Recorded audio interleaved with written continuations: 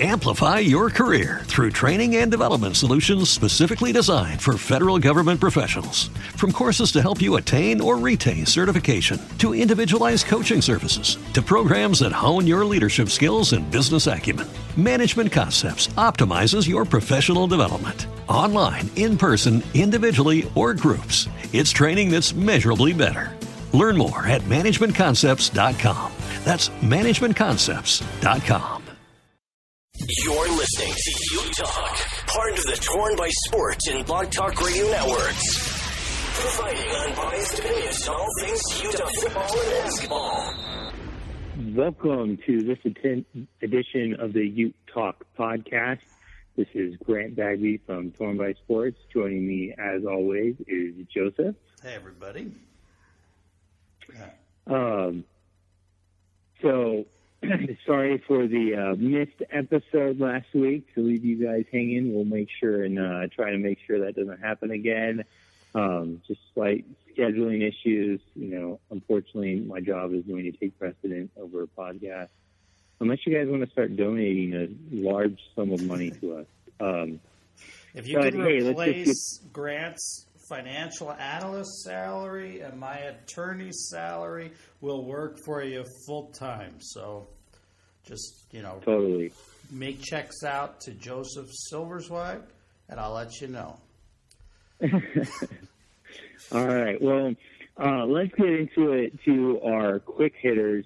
And to start, let's review what happened in the Pac-12 last week. And first of all, was the upset of Washington, 30-22 by Stanford. And the death, the final death, last nail in the coffin of a long shot playoff hopes that we held for this team, this league.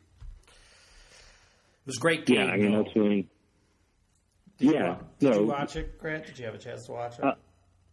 I did not get to watch it in its entirety. I did see some highlights and some other things, other parts of it. Bryce Love is just extraordinary. I mean, he's obviously injured, obviously having problems, but he's so much better than anyone else out on the field, and he's a joy to watch. The Stanford defense played really well, too, although Washington's offense, we'll talk about more, but they seem to suffer from lack of playmakers.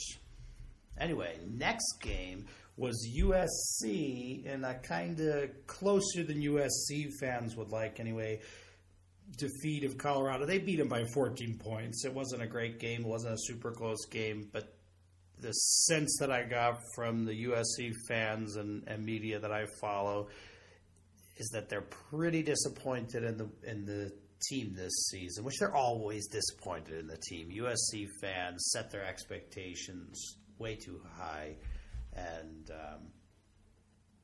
national title or bust, which is crazy. It's crazy. There's 24 teams have ever won a college football national title. Let's subtract one because there's one team that won a national title that we don't talk about. And it's just really, really hard to do. It's a crazy, volatile sport, and you're going to lose games, and that's just the way it works. Let's see. Next was UCLA, Arizona State, which was exciting. UCLA won. Yeah, UCLA won by a touchdown. I mean, that's good for them. I mean, I was thinking maybe ASU would beat the crap out of them like they did to Utah, but apparently not. College football, right? Utah beat UCLA by, I don't even remember, 30-something, 20-something. Arizona State beat Utah by 30-something, 20-something, a whole bunch of points. And then UCLA goes and beats Arizona by 7. I mean, it just, college football doesn't make any sense, and that's what makes it so fun, but frustrating sometimes. And then the Khalil Tate show did not leave anything to be desired. He's amazing and was amazing and crushed single-handedly Oregon State. As Oregon State continues to look for another win this season, but probably not going to happen. Not going to happen. Don't see it happening. Yeah. Well, any other quick hitters you'd like to touch on? Yeah, I just Joseph? want to talk for a second about Kyle Kuzma. I like my Kyle Kuzma watch. He's been doing pretty well, not having his hottest shooting nights lately, but he's scoring points. He's got 13, 21, and 11, shooting some more threes. He's great. I think he's a contender for Rookie of the Year right now, and keep rooting for him. Well, I will say I think the contender for Rookie of the Year is just talk. He's not getting Rookie of the Year, Well, yeah, but right. he is playing really well, and shooting typically for rookies is a little bit lower in that rookie season than what it might project to be. So whether he's shooting all that well or not right now, not a big deal, but he is contributing and has been getting some starting minutes, and so it's pretty good. Yeah, I read this great article about him that was talking about how he's got these old school moves. And what's so fun about watching him play is these old school moves where he'll come in and he does like a Euro step, which I guess is an old school, but still doesn't really fit what you'd expect from him. And he's got this sky hook and all these things that I remember watching from back in the day. And it's really fun to see them in this new sort of positionless stretch four package that's so popular these days. Yeah, totally. Well, moving on, I guess there was a game last Saturday for the University of Utah football program. Everybody's so depressed and disappointed. You turn the ball over 7 times and you lose by 8 to a top 15 football team. That's good. I mean, it's not a win, and you want to win, and I'm not, shooting off fireworks here, but a lot of good things. This is the first time Utah's played a really good offense at full strength, full health, and with a great quarterback where the secondary was what was tested more than anything else. And they didn't just hold up. They excelled. 4.5 yards per attempt for Luke Falk. They had 80-some-odd plays, only got 400 yards. They had less than 4 yards a play. It was an extraordinary defensive performance. To hold them to that scoring when they had 4 drives starting inside the 20, I mean, it was really, really good. The only thing I wanted to see was more sacks. I wanted that every game. Washington State gives up sacks on a relatively high clip. Most of that has to do with how many pass attempts there are, but they still give up a lot of sacks, and I would have liked to see 2 or 3, not 1. But it was a really, really good game for the defense, and except for the 7 turnovers, it was a good game for the offense, too. They played well enough to win, even given all the mistakes. That's a big except, right? It's a 7 huge turnovers. except. It's colossal. And that's why everyone's depressed, man. I'm sorry. We gift-wrapped them a game. Clearly, we could have won that game, and we had a freaking Hail Mary shot to tie it up, send it to OT potentially, pending, Hail Mary being successful and another 2-point attempt being successful. But the problem is we gift-wrapped that in 7 turnovers. I mean, the Demani Simpkins fumble, plenty of interceptions. I mean, one of the interceptions was just lucky in my opinion. But right after Karian Ballard's 45-yard return was such a backbreaker. It was like, oh my gosh, we're in the game. Anything can happen. Never mind.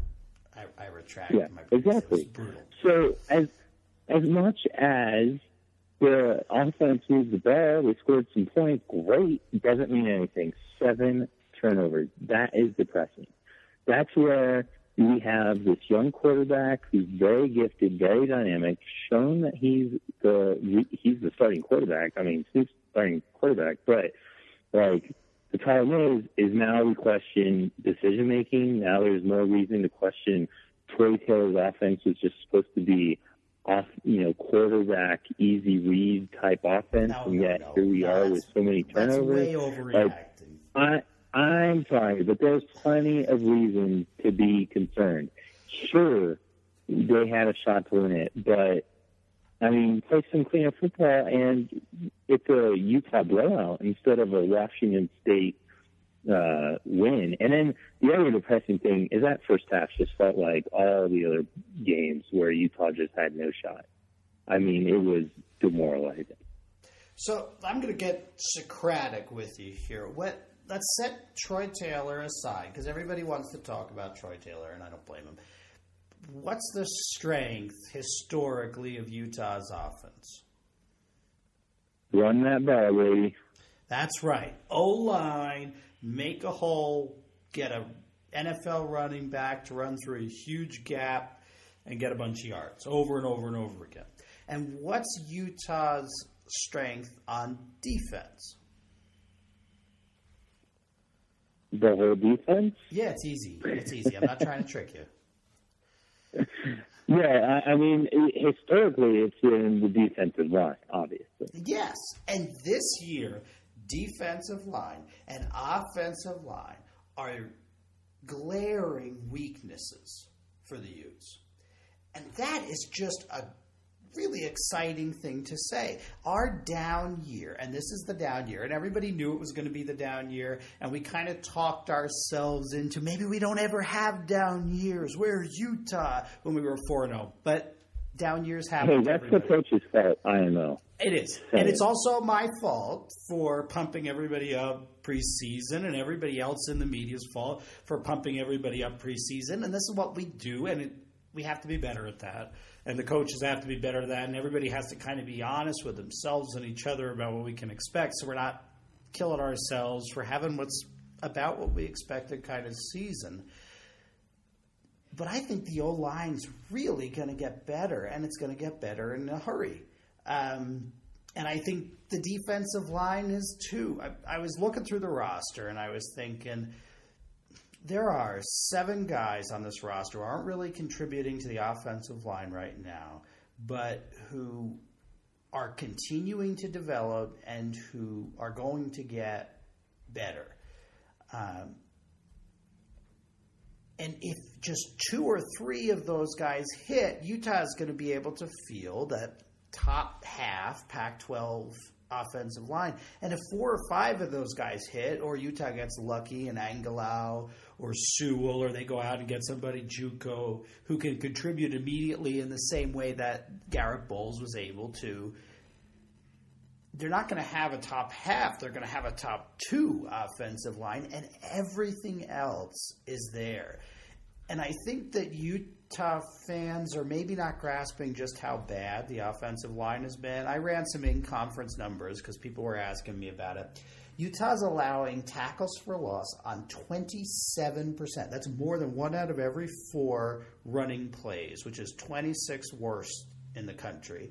And they're allowing sacks on 11% of their pass attempts, which is 34th worst in the country. I mean, they are just a sieve. And it's not just Hercules Mataafa who's getting through, although he had the best game of his life, and he's the best defensive player in the Pac-12, and that's just what happens when that player has that game. You're going to lose.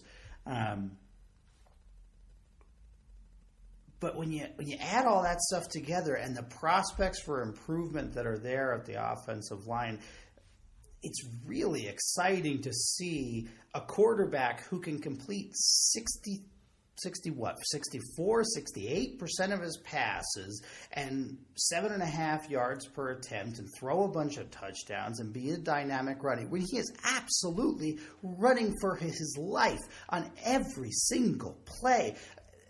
I was saying halfway through the game, there's not even a way to evaluate the offense. I don't know what play Taylor is calling because I can't see if the routes are going to develop. I can't see if Huntley is going to be handing the ball off because Mataafa is literally in the backfield getting the handoff from Huntley before Zach Moss can get there. That's how fast he's getting past the center.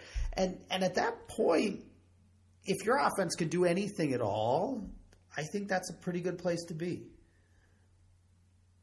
Well, I think that there's plenty of hope for the future, of course. I mean, we've got sophomores all over the place. They'll be juniors next year. I mean, it should be.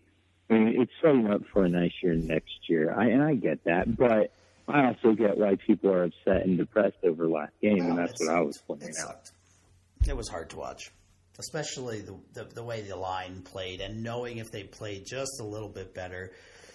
I would say, 4 or 5 of those turnovers directly attributable to the line. There were a couple kind of cross-body back foot passes that Huntley shouldn't have thrown, but he wouldn't have had to throw them if it wasn't 3rd and long and everybody was in his kitchen already. And then, of course, the sack fumble and the Moss fumble, that was all due to the line not being able to hold up for the half second it needed for the kind of first moments of the play to occur uninterrupted. Yeah. All right. Well, unfortunately, I don't have more positive things to talk about if we're going to head towards the topic of Washington. I mean, can Utah win this game? Sure. Will they win this game? No. No, they won't. And that's okay, because you don't win every game, and you especially don't win games when they're on the road against the top 10 team that, by the way, is desperate because they just lost the game they needed to win to have a lock on the Pac-12 North, and they might not even go to the championship game, and everything is riding on beating Utah, which is not a fun place for the Utes to be. I think they're going to be angry and fired up and ready to rock. And they've got, 1,000-yard rusher, top 3 quarterback in the conference, one of the best defenses in the conference, best punt returner, maybe best punt returner ever. I mean, Pettis is really, really special. It's a tough road to hoe. Yeah, I mean, ultimately, you're right. I mean, it's going to be a hard game to win. Is there a chance? Of course, there's always a chance. Do we need to get the Little Giants, 1 in 100 time cut and talk Utah's out? good at that. Utah's good at making an ugly, slugfest, mean game, and that's what you need to do to beat this team or any team that's a lot better than you. Yeah. Yeah, so, I mean, I don't know. There's much to talk about other than the other thing you didn't mention is Pettis in the punt returns. Like, that's slightly horrifying, especially since he returned one back for a TD last year in don't even talk about that. You're getting PTSD flashbacks to our poor listeners. All those blocks in the back that didn't get called. Well, hopefully no one drove off the side of the road, but more to come. It's just like it's going to be happening. This game, I think it's either we make it ugly, it'll be close the whole game, or it's just going to be a Washington rout early and ongoing. So the great news is we'll know the game's over or going to be good by probably the end of the first quarter. If it's like 17-0 at the end of the first quarter, turn on My Little Pony or whatever you want to watch, because it's not going to be good. But interesting choice, My Little Pony, huh? Hey, you've got kids. You know where I'm at. The other thing I want to say about Washington, I've seen this a lot, and I just don't think Ute fans are correct about this. They keep saying we need to run the ball more. We need to run the ball more. I don't see it. I don't see Utah as being a very effective rushing team this season. I think that goes for Zach Moss. I think that goes for Tyler Huntley. I think it all starts with a line.